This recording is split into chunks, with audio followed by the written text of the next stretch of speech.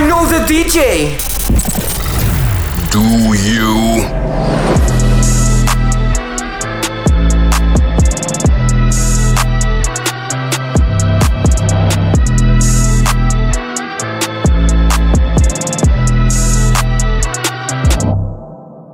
Welcome to episode 20 of But I Know the DJ, a podcast discussing all things DJing, music, nightlife, business, and pop culture through the unfiltered opinions of host Snacks. Give me snacks, baby. AKA Snack Steel, powered by Dope Entertainment and our sponsor Anchor.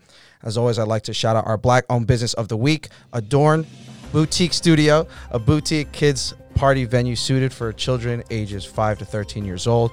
More than just a kids party venue, Adorn is a posh destination that defines exclusive pampering, tile luxuries, and all-inclusive party package. You can check them out at adornboutiquestudio.com or on Instagram at adornboutiquestudio.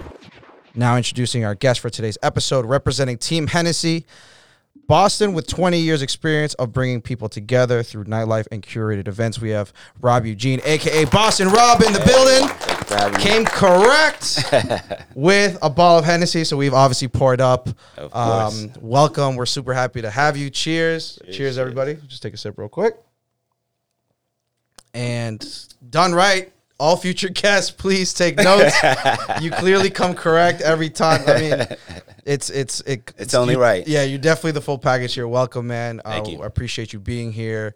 And it's funny because, we spoke, we were connected through a mutual friend. Yeah. Shout out Sid.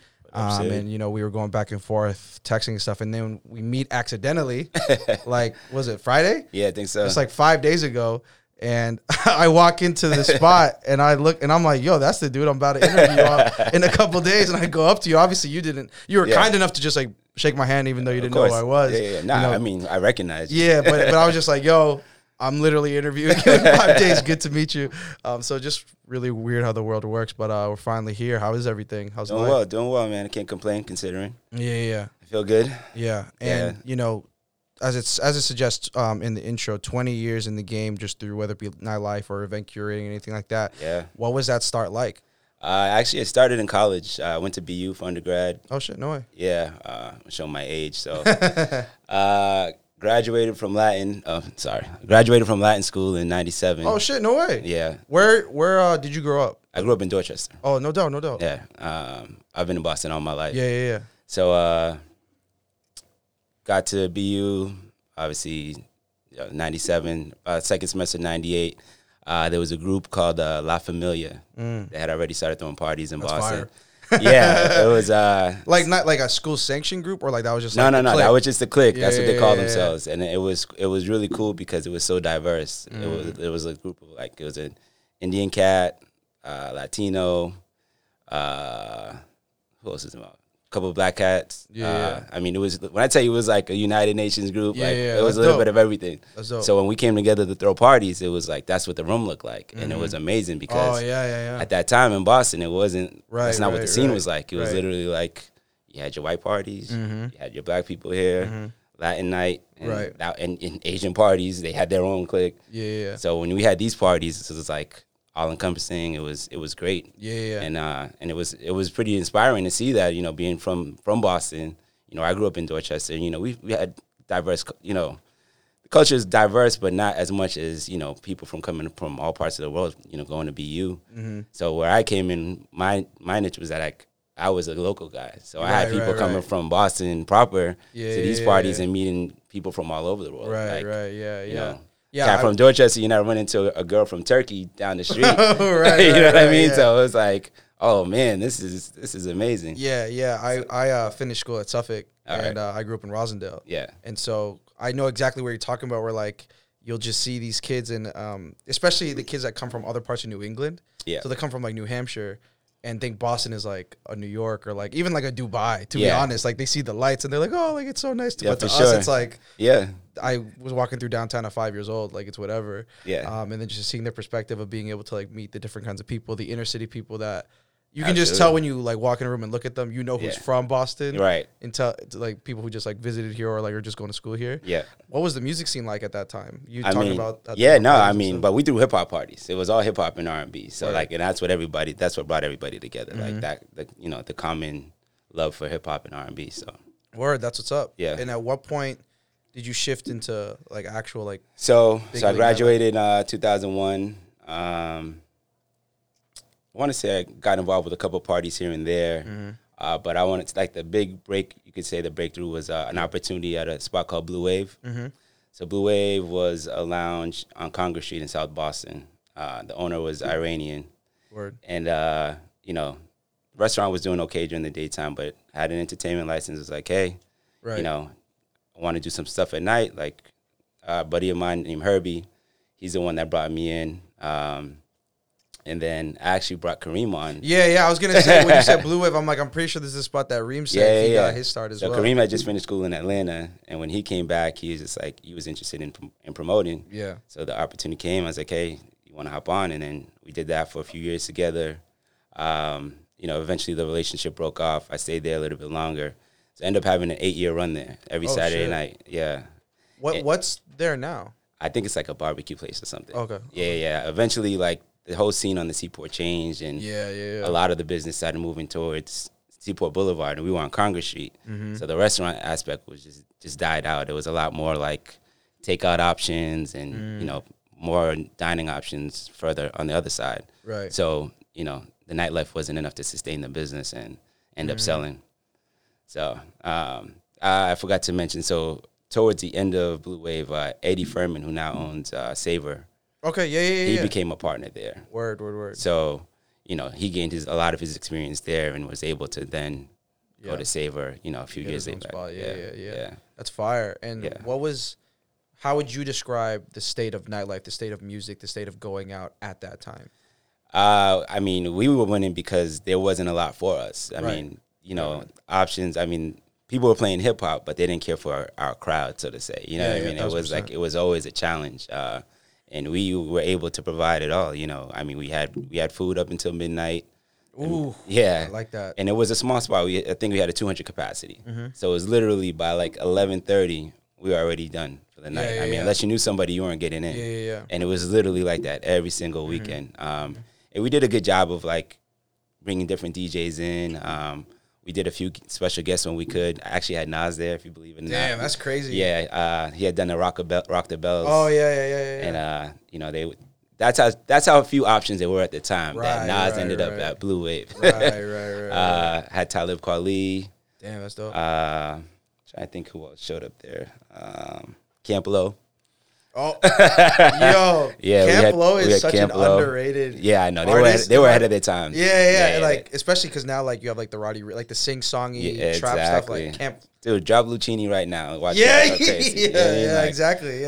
Oh, by the way, I'm a big music head. Of course, yeah. Dude, we could chop up. We could take 30 minutes off of this episode. It's funny. DJs used to get annoyed at me. Like, I could hear a song like, try this after that, because the BPM, like, I could hear. Oh shit! So you're tapped in, which is I appreciate to hear, because so many promoters are so separated from music. I mean, right now I'm kind of tone deaf. A lot of the new stuff I can't. I mean, dude, I'm 26 and I feel that way. Like, I have a 16-year-old sister, and you know, she's all on the TikTok and all that stuff. I know you have daughters. And stuff. Oh, they're on it. And she's playing music or whatever, and I'm like I feel like the older where I'm like, this, you listen to this music back in my day, like. Well, it's funny, like that. Ironically, about TikTok, my daughters are hearing like old school songs, and they're starting to hear. I'm hearing them singing, and I'm like, how do you know this song? And it's TikTok, and it's so funny to me. So that's something that it's kind of bridging the gap a little bit too. Yeah, that's something that Real P and I were talking about when he was on here. How it kind of destroys music in a weird way, but also like uplifts other music in another way. Yeah. And it's, you know, there's me being a DJ and just studying music all the time. Like, there's certain Spotify playlists that are called like viral hits or like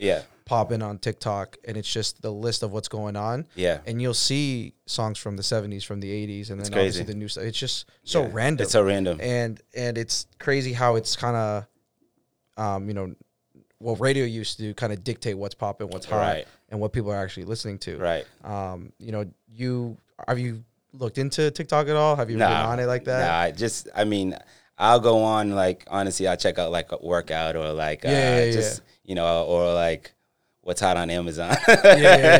Things you need to buy. Like, I know exactly what you're talking about. It's crazy because I was so anti TikTok at the beginning of COVID. Yeah. And I was like, no, this is stupid. And like, and I'm you know, being 26, like I came from the Vine era. Yeah. You know what I'm saying? And so I was like, nah, this is a knockoff of Vine. This is Yeah, whack. yeah. And then I started seeing it like Amazon stuff where it's like just people that like show cool shit that on Amazon you wouldn't be able to find. Or like, the workout stuff. Like it's really, really and there's a lot of like comedians posting things on there too. Yeah, which is great. Like you could find like your literally lane in there and like really pop off. So that's, I mean, how did you go about like booking DJs then if you felt more a little bit in tune with music at the time that you were really throwing parties?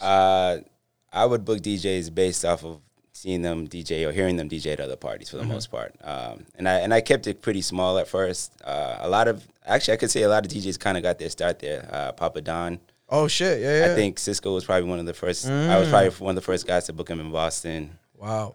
Dope. Yeah, and then later on and towards the end, like Real P came along. He's DJ there. I mean, I think anyone at that time I gave a shot, just even if they weren't great. And then, if you were good, then, got to get you to come back. DJ Playtime, who's out in Connecticut, he was like a household name there. He was a regular. He would drive from Connecticut to Boston and DJ, which was good. Yeah. And did you, because I know in the current scene, I've seen it where a lot of promoters and DJs and venues need to tiptoe around certain things in the urban community to be able to stay alive. Yeah. You know what I'm saying? Like, oh, we can't allow this to avoid that. Yeah. Was that how it was back then as well? Or was it things a little bit, I feel like without social media, things were a little bit more free flowing. Yeah, maybe. But I mean, there was a little bit of that. Like, I not gonna lie, I tended to stay away from the DJs that did like certain other parties, because, for whatever reason, like that wasn't what I was going after. And I felt like the DJ had a lot of like dictating the crowd. Yeah. Like, the music, I wanted the music to dictate the crowd, not necessarily me being the promoter or who was spinning. Like, I just wanted the music to be consistent in terms of it being very feel good. Started off, it was almost like a format. Like, start off with some neo soul, going into some higher tempo R&B, reggae, and then play a small set of like the hits. Yeah. But it wasn't about what was popping. Right. Especially because it wasn't the big like clubs. Exactly. You know what I'm saying? This was a lounge, like 200 head lounge, like So it was always like a mature vibe. Yeah. Once in a while you get your knuckleheads because there are women there, and that's all it takes. yeah, of course. And was that like your full time gig, like doing these events and doing these parties? Not initially. I was working full time, and then eventually, like the money got really good, and so I was able to do that full time. I actually started working at the restaurant. I bartended. I became the bar manager. Oh, no way. Yeah, I ended up owning a piece of the business towards the end. Oh, so, shit. Wow. Yeah, so you were definitely so I invested grinded. in it. Exactly. Yeah. That's dope. I was sad to see it go, and it was terrible. I mean, there hasn't been a blue wave like a place like it since, like in terms of what that vibe was. And did you always study like business? Like, was business always your background? No, so in college I studied international relations. I thought I was going to work for the UN. That was my goal. International health. And I always worked in healthcare environments. So I worked at Spalding Rehab, Harvard Medical, Beth Israel Deaconess. I think that was, and that was through college and then after graduating. Word. Yeah. Word. And then once I started promoting full time, I took some odd jobs here and there when things got slow, did some temping. And then, Hennessy came knocking, basically. Yeah, please tell me about that transition, like how that came about, and what you do there now. So Team Hennessy is a national program. So what I do here in Massachusetts, Boston specifically, there's a representative in almost every major city in the U.S. So Miami, Chicago, New York, there's 2 representatives. L.A. has 2, New Jersey. So we're all over. So it started off with like 4 cities. I think it was L.A., Chicago, New York, in Miami.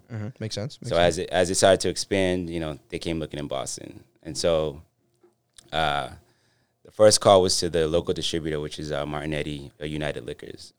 So they're responsible for selling the product. So they're like the sales reps. They're like, they're the ones that go into the accounts and try to move the product. So, of course, they're like, all right, who can we talk to, or who should we interview for this position? Like, we need someone who knows the scene, has connections, blah, blah, blah, blah, et cetera, et cetera. So their first person was me. That was the first referral. So I had worked with the distributor on different parties. I had done stuff with Hennessy before this was even a position. So they specifically wanted to infiltrate, like, obviously the market that would be drinking lots of Hennessy, which is party market and then Yep. a specific community within that party market. Exactly. In a place like Boston where it's like literally black and white. Exactly. And so you would say that you became that first referral just because of your success through promoting and through being in and some of my personal relationships as well. My guy at the time, Julian, he was working there as a sales rep. I actually worked a little while as a merchandiser. Like I was trying to. So basically, it's like a stepping stone when you get into sales. Like if you go in without any experience, you go in as a merchandiser, and then it's like you pay your dues, you learn the ropes, you learn the business, and you do that for X amount of years, and then then you kind of navigate your way. You become a sales rep, portfolio manager. There's like a ton of different opportunities. So I was only in the job about 6 to 8 months, and as a merchandiser, okay. And then I was selected to do something for Hennessy.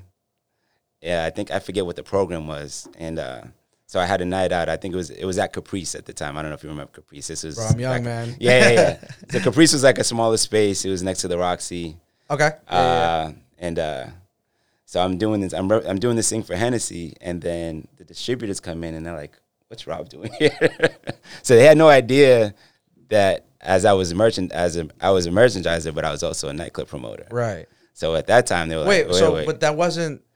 So that was the thing. So this was after. It was later on that the opportunity with Team Hennessy came. Oh, I got it. So basically, there was a no moonlighting policy. So me working for Martin Eddie during the day, I wasn't supposed to have a second job. Right. So they saw that as a conflict that I'm out working, promoting till 2:00 in the morning, and then I'm calling on accounts as early as like 7 a.m. the next day.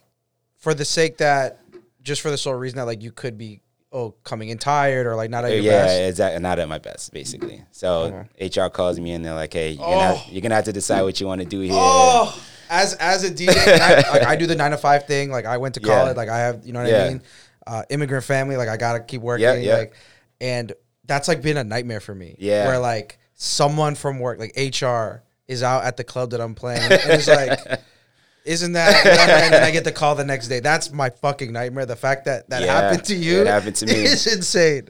Yeah, and I couldn't survive off of the salary alone for a merchandise. I think at the time it was like 30, 35 grand, something silly. It was just like I was doing it because it was a stepping stone. No, for sure. So I was just like, all right, well, I guess I got to let this go. So Team Hennessy came years later, which was why I was like, all right, we know Rob. Right. We know he's in the scene already. We've worked with him. Wow. So, but it wasn't automatic. Right. So they interviewed a bunch of people from Boston, promoters, DJs, like just interesting influencers. I mean, obviously that wasn't a thing at the time. Right. We didn't really have that title, influencers, yet. Right.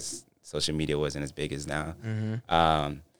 So I get the first phone call interview, and it was terrible. Like it tanked. I was supposed to be at like noon. And the woman that I was interviewing with said, "Oh, can we push it back to 4?" Oh, yeah. Now it's 4 p.m. Now my kids are home. So I'm like trying to get away to find a quiet space. I'm kind of keep an eye on the baby at the same time, and it was just awful. So I didn't get a call back initially. I'm like cringing. I don't know if you can hear it in the mic. I'm like cringing. Oh, that's terrible. So then I have to hear about like people I knew personally getting the call back to go interview in New York. I won't say any names, but then I'm like, I was so mad at I'm like, oh my, I can't believe like I missed this opportunity. Was this like a dream job to you in a sense? Yeah, in a sense, because it coincided with what I was doing already. Right. Like, I had done a few different things with Hennessy already. And, like even when I actually got the callback interview, I was like, I'm already Team Hennessy, whether I get this job or not. Like, I'm always going to be doing things with the brand. Right. Just because of where we are and the parties that I throw. Mm-hmm, So I get the call back. It says, okay, we want to bring you to New York to interview. I'm like, cool. Book the flight. They take care of everything. I missed my flight. So this is the second time we've met. So, beyond, us meeting and having this conversation, you know how powerful social media can be, perception can be. Yeah. I see you as a certain way. He came early with gifts. So to me, you're very put together. You come correct. Yeah. So hearing these things, I'm like, everybody starts somewhere. It's basically the messaging coming up. No, but so listen. Like when I tell you it wasn't my fault, like I get in a cab to get to the airport at least like 2 hours ahead of time. Mm-hmm.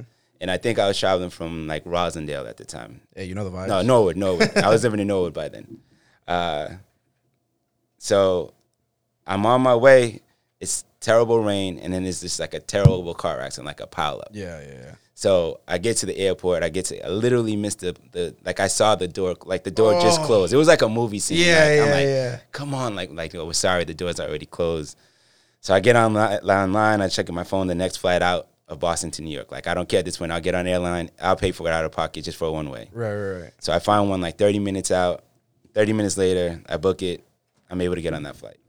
Word. So then, so I text the woman who I'm in contact with, and I'm like, "Hey, Aria, I missed my flight, but I'm on another plane. I'm on another flight right now. I shouldn't be too late, but I'm running a little behind." So the interview's like soon from after you land. It's not like the next day or anything. No, it's literally like it's like a day trip. It was like in and out. Early flight the next like leaving later that day. Yeah. Fuck. She said, "Rob, you're lucky. Like I'm already crossing the bridge. I'll see you and get." So basically, like if I had texted her any earlier, and she was still home, she would have been like, whatever. But thank God. But it actually ended up working out. I was only maybe like 15 minutes late. Somebody else was running behind, and I crushed the interview. Hell yeah. Yeah. I interviewed with 3 women. It was Aria, Ingrid, and Kelly. I still keep in touch with all of them. Shout out today. to them. You got the names on lock. Yeah. And kind of changed my life, man. I got the job. I think maybe a month later, I started January of 2015. Wow. And damn, yeah, that's and then a month later, they're like, "Oh, we're gonna send you to Cognac, France, to get the whole experience of learning about Hennessy." And that's fucking fire. Since I've been to Cognac 3 times now. Wow. Yeah, that's so dope. Yeah, it's amazing. It's crazy because I think most people in the industry, they're there for a reason. They love the life. They love whether it be the connections or just the fun, whatever it is. Yeah. And I feel like every single person in the industry like hopes that they can get some brand deal or some sponsorship or get some whatever from some relevant brand. For me, it's maybe like a headphone brand or whatever. Yeah. And I feel like for someone like a promoter, like a black promoter in a city, Hennessy is one of those things. Oh, absolutely. You know what I'm saying? Yeah. So getting that job, obviously you get a job, you have the pursuit of happiness moment, whatever. But in terms of, I guess maybe just the bigger impact that's like bigger than yourself, like what were the emotions going through that? So it started off as a part-time job, and it wasn't like the greatest salary, but I knew it was a great opportunity, and it was already aligned with what I was doing, right? I'm throwing parties, I'm on the scene. Right. I'm just going to be able to elevate what I'm already doing, oh hell yeah, 1000%. and then get me into spaces that I haven't been before. Absolutely. So, and that's a great thing about having like a big brand behind you with a big budget. A lot more doors are open to you when you say, "Hey, I want to come here and do this, and I have this much to spend." Right. So, with that, with being able to get into those new doors, you're able to bring people with you. Like, "Hey, I want to have this DJ also," right? Or I want to bring this photographer in, or this videographer is going to do this with me. Or I'm bringing my guys with me to grab this table, or so a lot of the experiences that you get to experience, enjoy, I should say, you get to bring other people on to enjoy it with you. So, that's been great. But I think my favorite part of the job is like a lot of what you see with these dinners. Because now I'm highlighting what you can consider unsung heroes. Like people are doing things in the community that, unless you know them personally, you don't know the story or what they're contributing. So I think that's been great. Yeah, you're crushing it with the segues because I did have the on the list here. So I wanted to start with the privileged toast. Yeah, that's what they call it. Right? Yeah, the privileged toast. And like I said, our mutual that we had that I mentioned earlier, Sid, was honored this year. Do you mind just explaining what that program is, what it entails, and then kind of just elaborate who you? Yeah. So basically, the point of the dinner series is to like highlight individuals who are like making strides in the community, or through leadership, philanthropy. What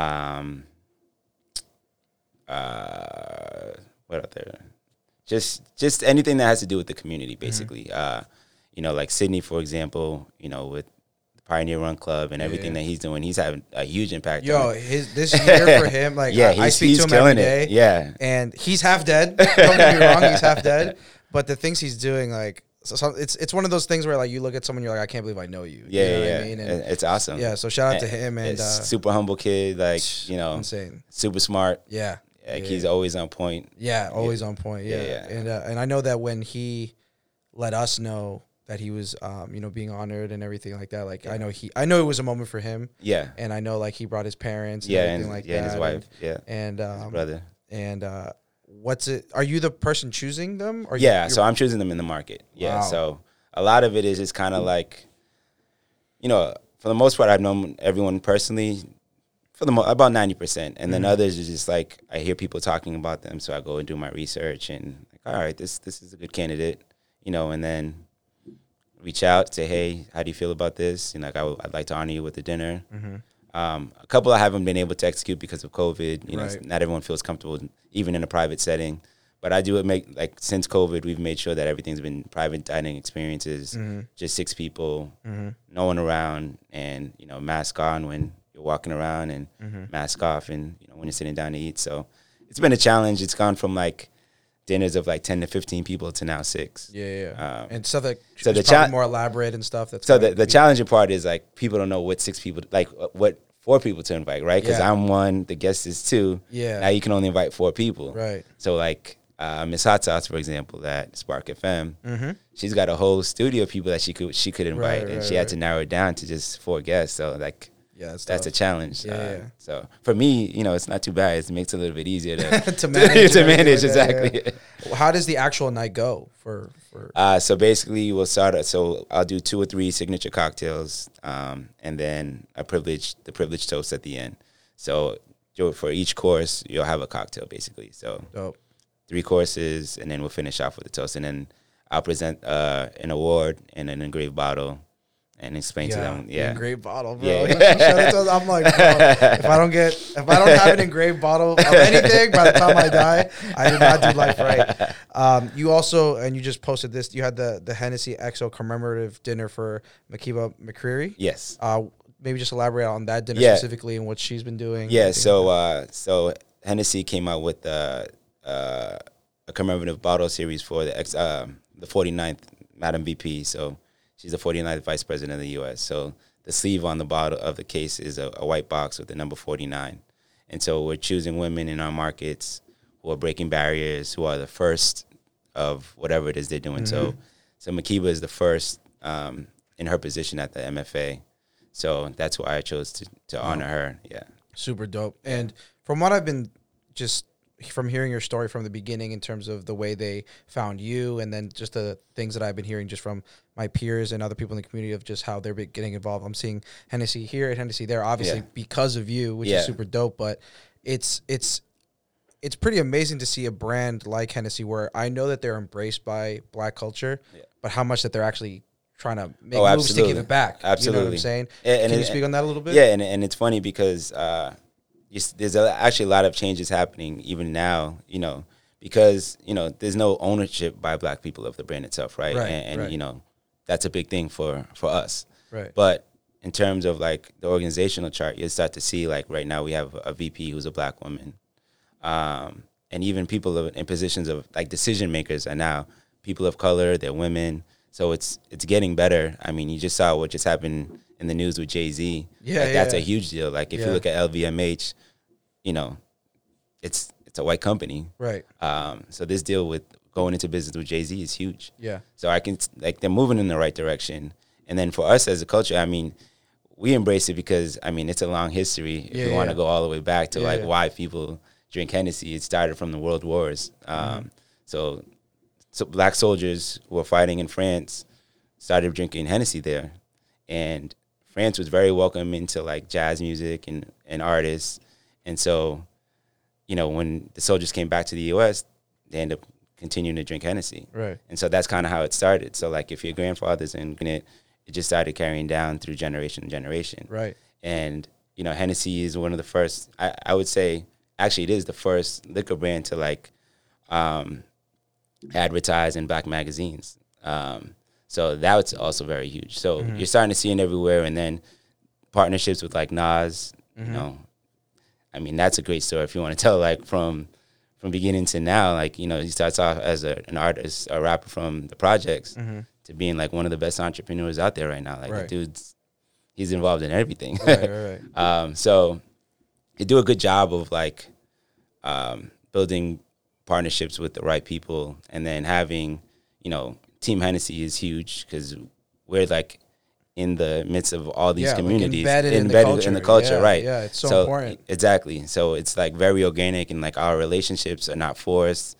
Not everything is about money. Like, I can get things done by saying, not only because I work for Hennessy, but because of who I am. And that's just because of who I am, I'm able to tie Hennessy in as well. Yeah. So. I always think of the example of like Cristal, how it was like embraced by hip hop culture and black culture, but then like maybe I think their owner or whatever. Yeah, he said, I can stop them from buying it. Yeah, yeah. And like, then Jay-Z was like, I'm not, Yeah. The owner is racist, and that was it. Puts it in a song verse. And exactly. Yeah. Like I remember early 2000s, like as a kid, I was like, Cristal is something I definitely want to drink when I get older. Yeah. And then boom, gone. And then I realized when I grew up, it's like, because like. And then he started talking loud, and then and then everyone drops it. Now Cristal's done. Like, and then he starts Ace of Spades, and then now 50% of it's sold to LVMH. So yeah, exactly. It's amazing. Like, with so much going on in terms of social injustice and everything that's gone on, especially in the last year. Yeah, I've seen just personally like so many brands that are like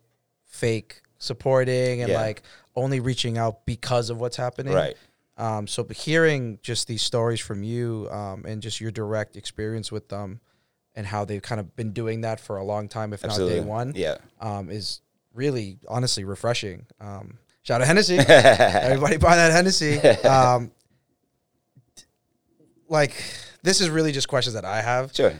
Like, do they just send you boxes of it? Like, are you? So we get some product proceeding. So like, we're able to gift sometimes for sponsorship opportunities that don't require any money.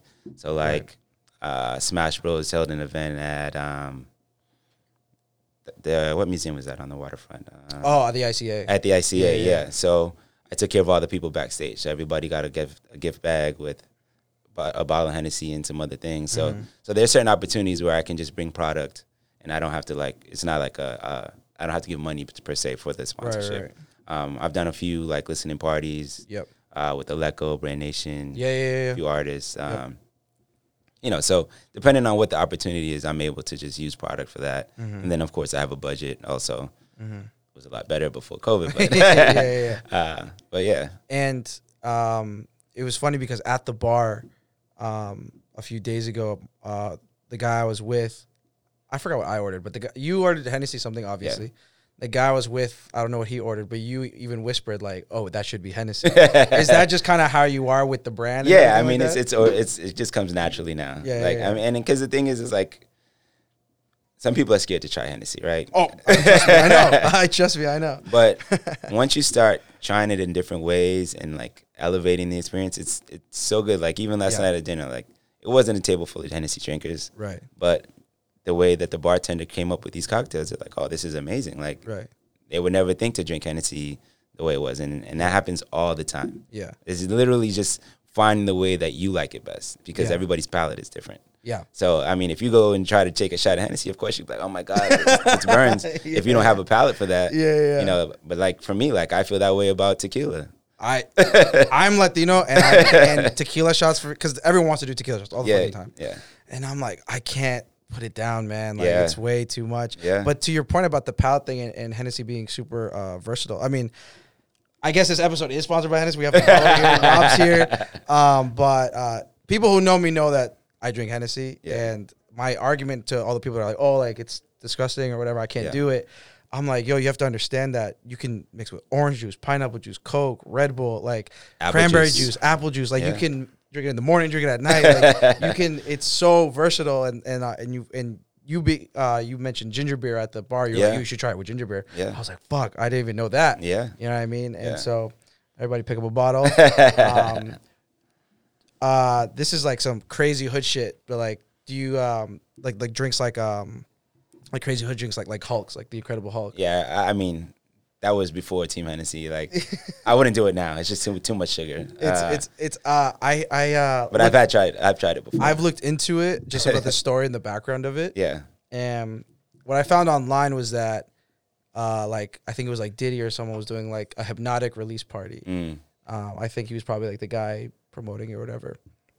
In New York, this is like 2003 or something. Yeah. And that apparently they were doing this big club party for Hypnotic, but like none of the guys were drinking it because it's It's like super girly, super fruity and all that stuff. And I guess they were like, yo, like what can we do to get like more people to drink this or whatever? And I guess one of the bartenders like throw some Hennessy in it, turns dark green, and they call it the Hulk, put some ice in it and just start shelling it out. And I guess it just like sells out. And that was like how the Incredible Hulk was born. Interesting. And I thought it was like a hilarious like liquor history story, like hood drink like history story. And what are your recommendations for? You've seen so many cocktails now of Hennessy. So my go-to at dinner, I like a Hennessy sidecar, Hennessy privilege sidecar, I should say. But what I tried recently was actually pretty good. It was a Hennessy espresso martini. So instead of vodka, do Hennessy. Yeah, like it's so fucking versatile. Like you can put it with literally anything. And it was amazing. I had it at Strip by Strega, and they did a great job. I was like, oh. So you requested it special type? Yeah, I requested it just out of the blue. Because one of the guys I was drinking with always does espresso martini. I was like, let me try one with Hennessy instead of vodka. And it was bomb. It was bomb. What are some of the notable events you've done just kind of in your career that, whether it be with Hennessy or just on your own flow? Like, oh, man. Because I don't think people know. That's a tough one. So Pandora Thursdays was a big party for a long time. That was at Felt before it closed. That was years ago. Shout out to Kenny. That's still my business partner. So probably the longest I've ever worked with anyone is Kenny. I don't know if you know Kenny. I don't know. So he has another brand. It's called Privé.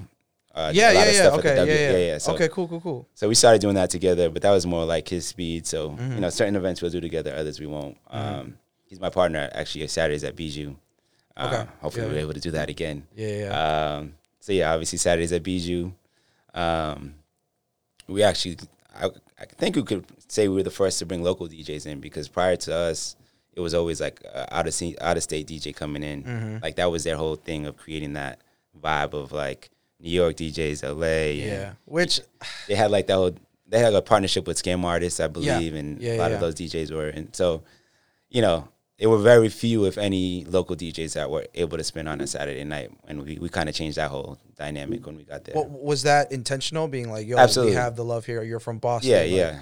What do you think of just places like that do that, where it's like, oh, I mean, I get it in a sense, is to try to be different, because, I mean, here's the thing, right? Like, you can't expect the DJ to be so loyal that they're not going to spin anywhere else unless you have them there every single Saturday. Unless you take care of them. Right. Yeah.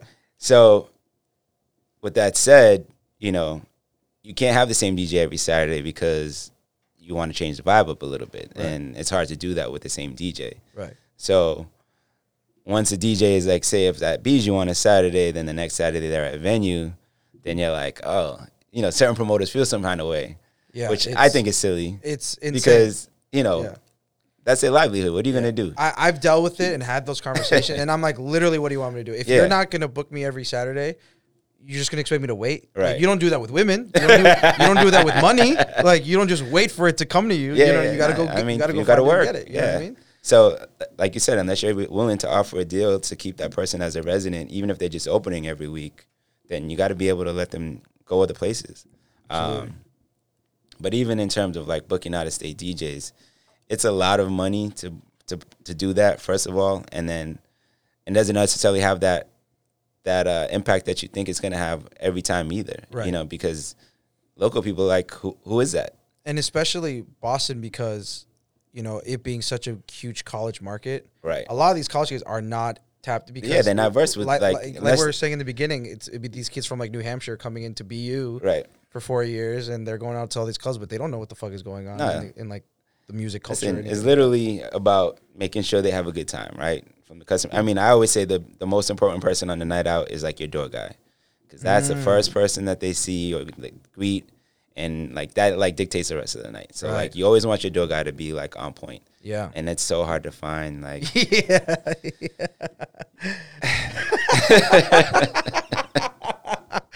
yeah, man. It's tough. I mean, there are some really good ones, but there are some really bad ones. And the bad ones, they just get this like ego trip, power thing, and it's like, dude.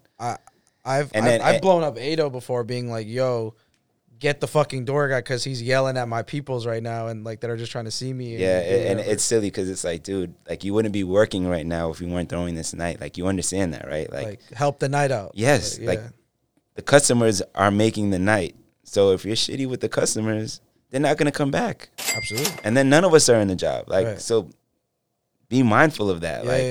You almost want to have guys that aren't necessarily like tough, but can like de-escalate situations, like know how to talk to people. So like have that guy be able to talk and then have the muscle behind him. Yeah. You know what I mean? No, for sure. So, so if we're going to throw a party and you want to have a good party, have a good door guy. And then that's great advice. Yeah, for sure. No one's ever said that. No, absolutely. I mean, I always said we should have a woman, but it's tough to have a female outside when it's cold and, they don't want to deal with the weather. And especially if shit pops off too, it's a little. Yeah, exactly. It's a little funky. It's like a little risky. But women know how to talk to guys a lot. And then they're more friendly in general. And, because if you go to like New York, that's who has the clipboard with the guest list. It's just generally a woman. Like, I mean, if you're talking about New York's doing it, then they must know what's going on. These are clubs that are going from 10 p.m. to 4 a.m. Crazy. Yeah. Having gone around a lot and seeing a lot of experience, Team Hennessy, just, being out and about, but sticking to Boston, what are some of the things that kind of make Boston very unique in a positive way, but maybe in a negative way, especially on your pockets? Yeah, it's funny because, prior to 2019, I was all over the place. I think I was in LA twice, Miami twice, Chicago, Super Bowls, All-Star, Latin Grammys, BET Awards. So it's like you said, I'm seeing these clubs all over, all different parts of the country, which is it's a great experience. Like, I encourage people to travel more. And I think that's part of, the downside of Boston is a lot of people don't go outside of the city. Like, they don't know anything else. And you get a narrow mind when you have that, when you don't get to experience it. And especially now, it's now it's tough to travel, but, you should make an effort to do that. Traveling is, one of the best experiences ever. Yeah. And it really changes your mindset, just meeting people from different places and seeing different things. The problem with Boston is a lot of the, crabs in a barrel type of, everyone's trying to go after the same people. And then, but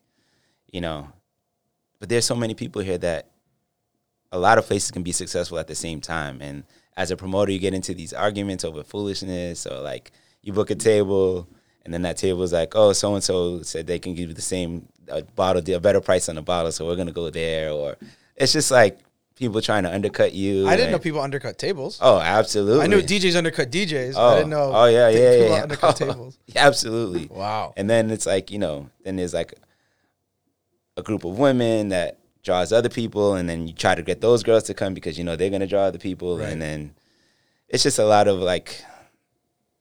tit for tat and, just a lot of undercutting in general. And then, people taking it personally when an artist who you may have had booked before decides to go to another club, that creates drama too. Or if you have a relationship with someone on the Celtics or the Patriots, and then, they decide to go somewhere else. It's dude, you can't expect these people to come to the same place. Yeah, it's they're going to go where they want to go. Yeah, for sure. Absolutely. And I learned a long time ago not to take things personally.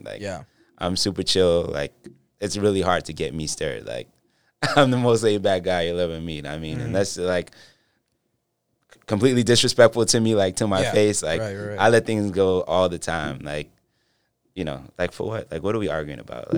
Why am I going to be mad?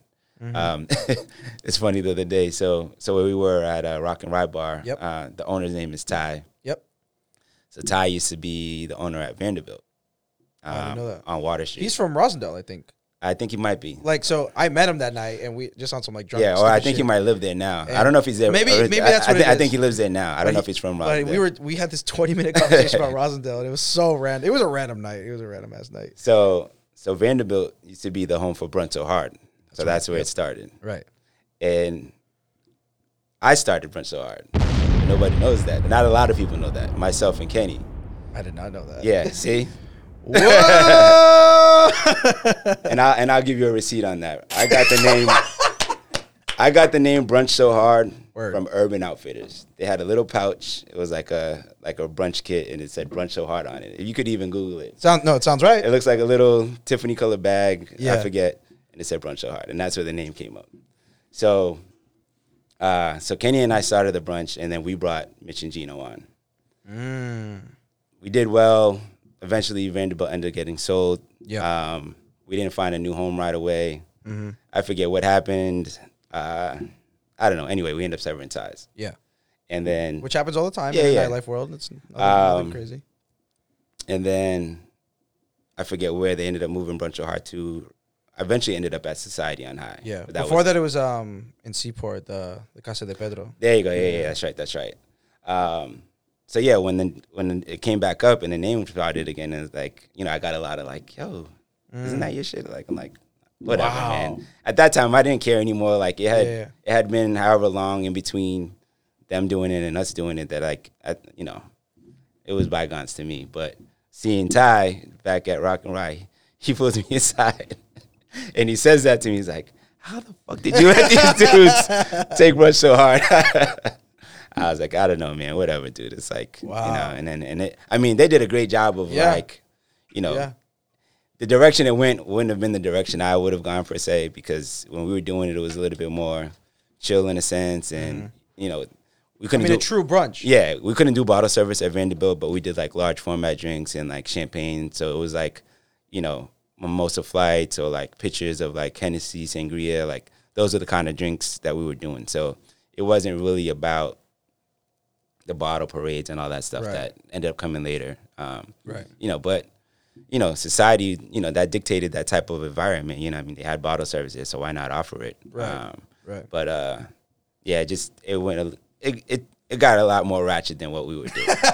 Yeah, I'm an older dude. Like that's not the environment that I want to be in on a weekly basis. And I think like we were saying earlier, like you keep yourself in a very certain image. Yeah. Is that really important to you? Oh, absolutely. And it's funny, and I tell people, like younger people all the time, like watch what you post on social media, because like if you are interested in like having a brand back you later or working with a brand, they look at all that stuff. So like if you're posting stuff where you're cursing all the time, or you're smoking weed on camera, or, posting pictures of women that are scantily dressed, like, that's not a good look. Like, you got to be conscious of, like, who's, like, would you want, like, someone in corporate America to see this? Right. Or, whoever you want to work for. Like, no.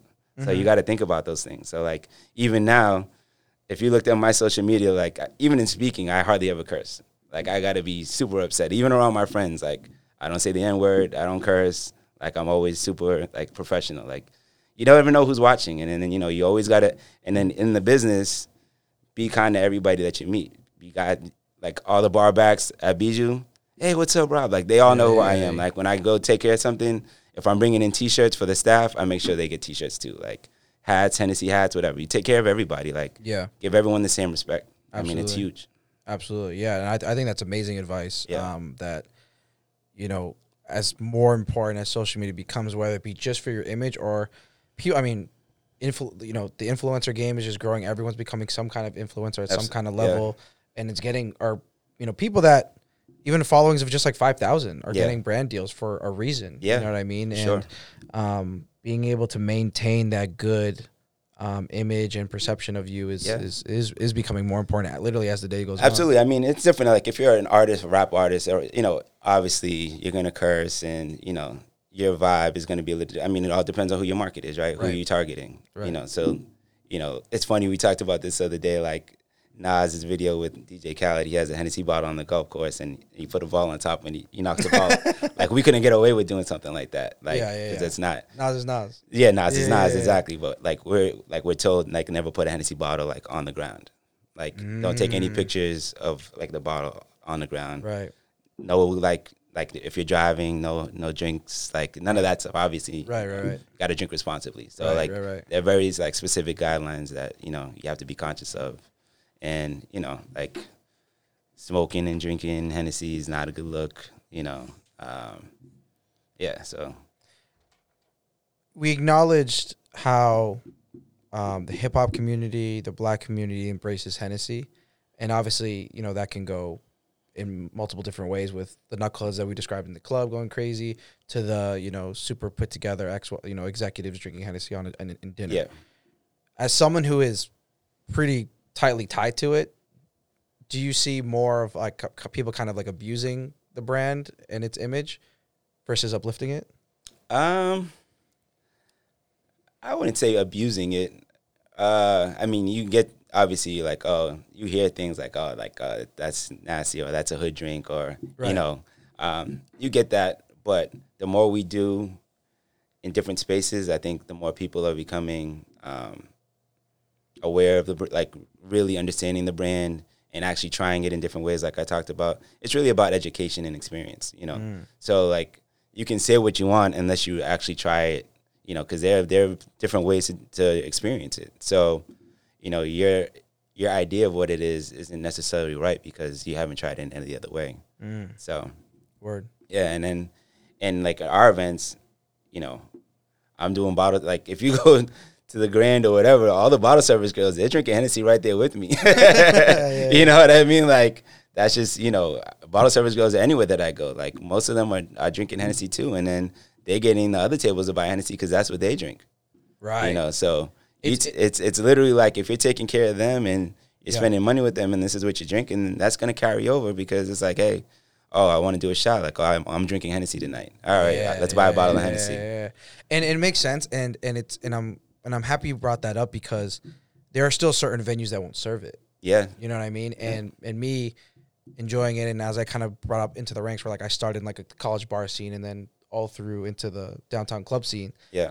Where I started kind of realizing what spots carried and what spots don't. And you know what that's about. Yeah. So you being, again, tightly tied to it, have maybe just kind of an opinion on it or just like any commentary on just like how I think it's just like old ownership, right? Because a lot of these venues are owned by older white men that are not in tune with what's going on today, right? So like, even like some of the beverage programs, a lot of it honestly has to do with price points. Hennessy is not cheap. Right.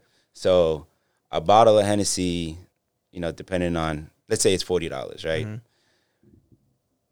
To me, downtown, I think average is probably about $12 to $15 a drink.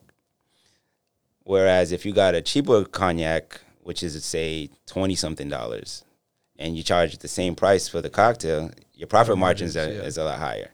So a lot of it is just a numbers game. It's not really about the image of Hennessy. It's literally just like it's too expensive. Mm-hmm. Whereas some places are like, we don't like the crowd that it attracts. Right. And some of them will say it openly. And like that's literally the reason why. Yeah. So, just don't go to those places. Right. Honestly, like a lot of places I go, if they don't have Hennessy, I won't drink. I'll have a water. Yeah. Just to prove a point. Yeah. Like no, you're not taking my money. Yeah, for sure. Yeah, it's great because again, it was not until I was fully in like a full adult where I was like, fuck, like they really don't want these people to come to the point where like, they won't offer like what they want. It's crazy.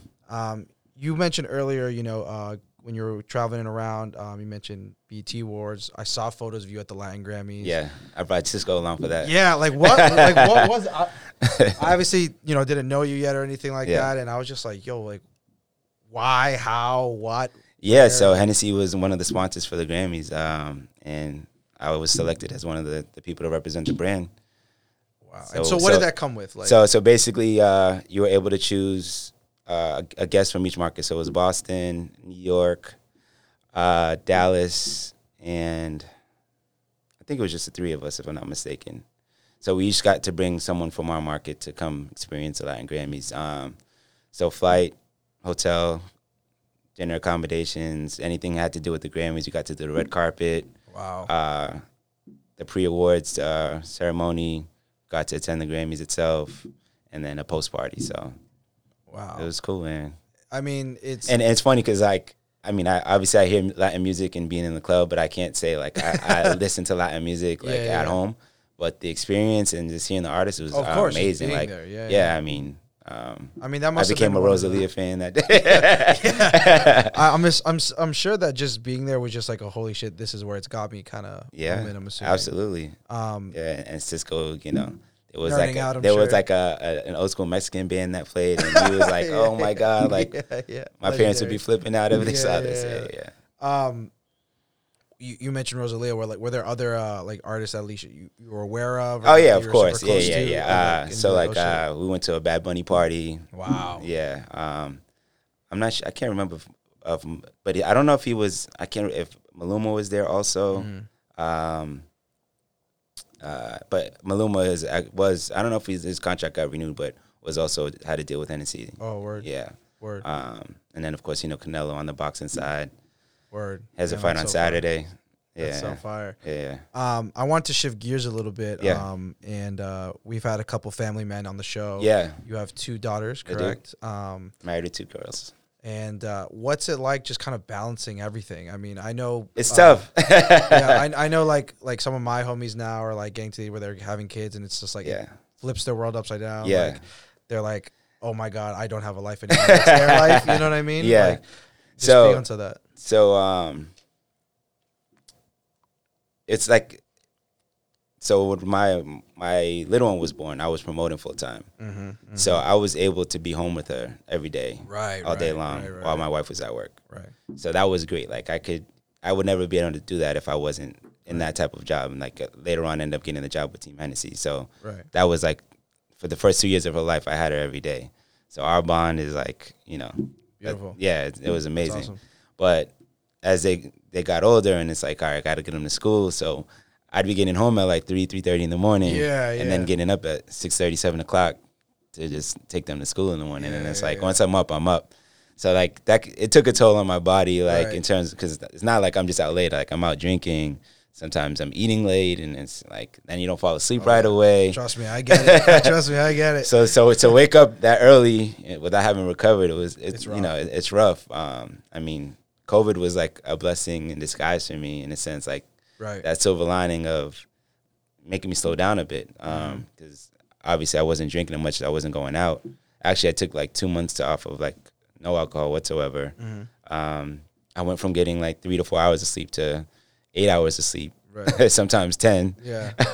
And then just allow more time at home with the kids because they're doing hybrid. At first, they weren't even doing hybrid. Everything was online. And now they're just doing 2 days at school and then the rest of the week at home. So, and then obviously my wife's been super supportive. She's a grinder too. Works full time. Has 2 businesses on the side, wedding planning, and then Adorn Boutique Studio. Which shout out Adorn. Thank you. So she gets it. I mean, we're both hustlers. Like, if she wasn't a hustler too, it'd be a lot harder. And vice versa. So I mean, to that specifically, like, obviously, dating a promoter isn't easy. Dating a DJ isn't easy, and you gotta have tough skin. Yeah, gotta have tough skin, and like I said, I do the 9 to 5 thing on top of it. Do the podcast. It's just a hustler's mindset for a lot of people that are in the industry because that's how you have to be. Absolutely. And you saying that it probably like wouldn't necessarily work out if she wasn't a hustler as well. Like I'm realizing as I get older and dating and whatnot like that, it's pretty fucking true. Like and then you gotta learn to make time. Schedule is a lot. Like we share a calendar, so like I know what she has going on. Like for the week, like the pretty much the rest of the week or the month. Like I can look and see like, oh yeah, I'm free that day, or no, I got to be home with the kids, and vice versa.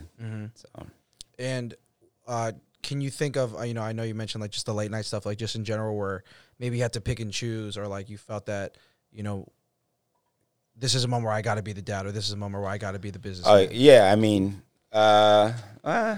it's funny because everything I was doing was nightlife, so it's never really that hard to have to choose between. It was just, all right, I'm going to be really tired tomorrow. I just got to suck it up. Like, that's one thing. Like, I've never dropped the ball on, like, my daytime responsibilities because I had a rough night. Like, no matter what kind of night I've had, I got to get up and handle my business. Like, absolutely. Whatever that is. Absolutely. And we have a dog, and that's another responsibility. But beautiful. I mean, you guys have the American dream. You have, like, damn, Phil. Battery. What was that? Oh, the battery. I mean, you're living to what a lot of people will say is like the American dream. The 2 kids, the dog. The house, like, again, like just starting from that like promoter life, being young outside of BU. Like, did you just like expect all this to kind of come to you? Like, how, no. I mean, in retrospect, what is? I mean, I knew I always wanted to have a family. Just I was raised. I had an older sister. Both of my parents all my life. Their parents are still together. Actually living with me now. We have an in-law. Oh, so wow. I take care of them, and they're elderly now, which is how I was able to get the vaccination the other day. Shout out the vaccine. But yeah, I mean, family's always been important to me, so I knew that I wanted that.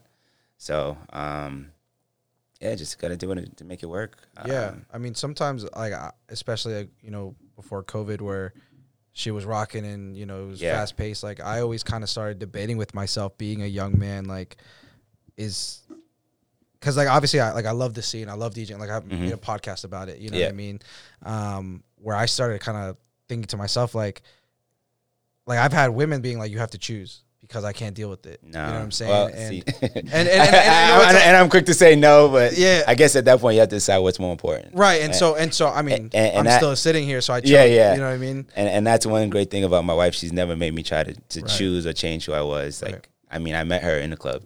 Met her in the club. I love it. Yeah. So, I mean, she didn't expect me to become somebody else after dating me. And, yeah. That's one thing that's the reason why we've been able to last so long, is because she's allowed me to be me and vice versa. So, as long as we support each other, then that's the word. Shout out wifey, man. Yeah. Shout out wifey. And then lastly, just like obviously we've talked about your come up, the things you've been able to accomplish, things you've been able to do. But obviously with the last year, huge left turn. So being able to maintain, that Team Hennessy, how do you continue doing that besides the dinners? And then just you as Rob, how do you continue to push Rob forward during a pandemic like this? So prior to COVID, like our title was key account managers for Team Hennessy. And now we're influencers. I mean, not in the term like loosely, like influencer in the sense that we really influence our market in different ways. So a lot of it now is a lot of social media posts, small scale dinners, some bar spends here and there just to support the community, like the places that are open. Oh, that's cool. Like we'll go in like Rock and Ride Bar, for example. I'll just do like a spend at the bar and say, hey, just take care of cocktails for these people up to this amount and close my tab out. So things of that nature, just to stay relevant. Yeah. Not only with the venue, but also with the consumers, like the ones that are choosing to still go out. And showing faces, like, that is super important. Yeah, absolutely. And then for me, just trying to stay in tune with what's going on, doing things like this. Yeah. Actually, this is my first podcast. This is my first podcast. Yo, we're super happy. I mean, this was, we had obviously, on episode 20 right now, and we've had a list of people that like we wanted to get on, and just being able to maneuver that, and obviously you were one of them. Cool. Having Sid as the connect, I appreciate him. Shout out Sid again. Being able to, you were super kind enough to come, even though like you and I had never met or anything like that, man. And so we really appreciate that. That's how it works, right? It's like a lot of connecting. Like I call myself a connector. So like if I hear of an opportunity, I'm like, all right, I know someone that can help you out, or this would be great for this. Like, and that's what friends do, right? Like you hear of an opportunity, or like whether it's to make money or to meet someone or whatever it is. Like, hey, I got someone for you. Like, here's this person. Like, even like Cisco being an unsung hero with the Celtics. Like that was me, saying, hey, I got someone that would be great for this. My person reached out to Cisco. They did an interview, and he ends up being on the Instagram. So like, those type of things, like, they come naturally to me. And it makes me feel good. Like, I live for those things. Like, I'm always happy to see connections being made in whatever it is. Whether, I almost say anything you need, you could call me. I'll figure it out. I'll help you get it. Like, right now, my guy, Mick the Mayor, he's a promoter. Well, not so much anymore. Now he's joining a tag football league for middle school, I think elementary to middle school. So now he's trying to raise funds for the program because he got to hire referees, has to have a EMT on standby. He wants to make it a travel team so that they can go visit other cities, visit colleges while they're there, and compete in other places. So now my goal is to help him raise those funds, because that's huge for him. So so these are those things that, like, I'm just always trying to help however I can. Damn. Yeah. What's at this point, like, what's a goal that you have beyond you at this point? What's next for me? Honestly. Well, I mean, yes, what's next for you, but also like, what's something that's like, this is something that's like semi-attainable, semi not attainable, but this is what I want now. Like, this is the next step that I want. What I want next is actually Black ownership in the city of Boston. Like, I want to own a venue, whether it be a restaurant or a lounge. Like, that's what I see next for myself. Wow. And what's the vision on that venue? Just something that's welcoming to all, something with a cool vibe, a nice brunch scene, good music. I feel like that's one of the things that's really lacking in Boston is like having a good meal and having good music play. Which is like I just so don't like get almost it. mundane and like It's like you go in and this is like elevator music in the background Yeah. or some abstract like techno or EDM beat that, no one really can vibe to. It's just kind of like it's just playing in the background, like whereas you could be playing like R&B or like some soul, some funk. souls, exactly, Yeah. like some from the 70s or 80s. It doesn't even matter. It's Yeah. just like stuff you can sing along to and like, oh, like, stuff that brings you back or takes you somewhere else, like nostalgic type of, like, those are things that like make places memorable. Like you go to eat in Miami, like some of these places, like, all of it, like all of them. and some of it is like top 40 music playing, like, But it's and giving you a good vibe. a good vibe, to want to exactly. stay longer, and to and keep going, and Yeah. So I always like would go on these like rants about like us being from the Boston neighborhoods Yeah. and everything, and growing up here and everything. I go on these crazy rants sometimes, and one of them is like, yo, why do I have to go to downtown to be able to get a good drink and some good food? Yeah. Why aren't there any places in Rosendale, in Dorchester, that like I can really just get good music, get a good drink with my friends, Yeah. and get really good food, and not have to go into downtown? Yeah. I mean, they're there. I think you have to find them. Like I'm learning about places all the time, and a lot of it is through social media. Like someone's posting someone like, oh, I've never heard of this place, and doing a little research, and I saw someplace in Waltham, and the food and the drinks look amazing. It's like something Wall Project. I can't think of it off the top of my head, but Check it out. yeah, $1,000 computer. Let's use it. I just started following like yesterday, and it was like craft cocktails. I think it was like different types of chef like cooking different ways, and it wasn't like the regular like off the grill type of. I don't know. It was something unique about it. Yeah. But yeah, I feel like there are a lot of places sprouting up in different parts of Boston and outside of craft food halls. Craft food halls. Yes. Good thing you looked it up, because that's not even on Yeah, the I list. thought I said walls, but it was halls. Yeah, craft food halls. Dope. Yeah, that's something I definitely. Yeah, so it was just super random. It came across like in my feed or something, and then it was just like, oh man, like look at these drinks, look at this food, this looks amazing. Like, and Yeah. like you said, sometimes you just think everything is in downtown proper way, but that's not the case. So Yeah, and that really is the power of social media. We had the general manager of Bodega Canal here, Jason. yeah, A few episodes ago, and we talked about just like tell Jason he needs to get some Hennessy in there. Yeah, I know. But we talked about the importance of like Instagrammability. Yeah. Like within just like venues or restaurants. absolutely. You know what I mean? Like, where if you're able to do the large format stuff that everyone's taking pictures of, Yeah. or like the painting that every wall, girl does the yeah, IG yeah, on, you know what I mean? absolutely. It goes a long way. Long way. And it worked. Literally, it worked on you with this Yeah. Waltham spot that Yeah. you wouldn't have found otherwise Yeah, unless yeah, absolutely. she was looking right. Yeah. And Very important. yeah, super, super important. What are just things that we should be looking out for? Things in the works. Where can people find you?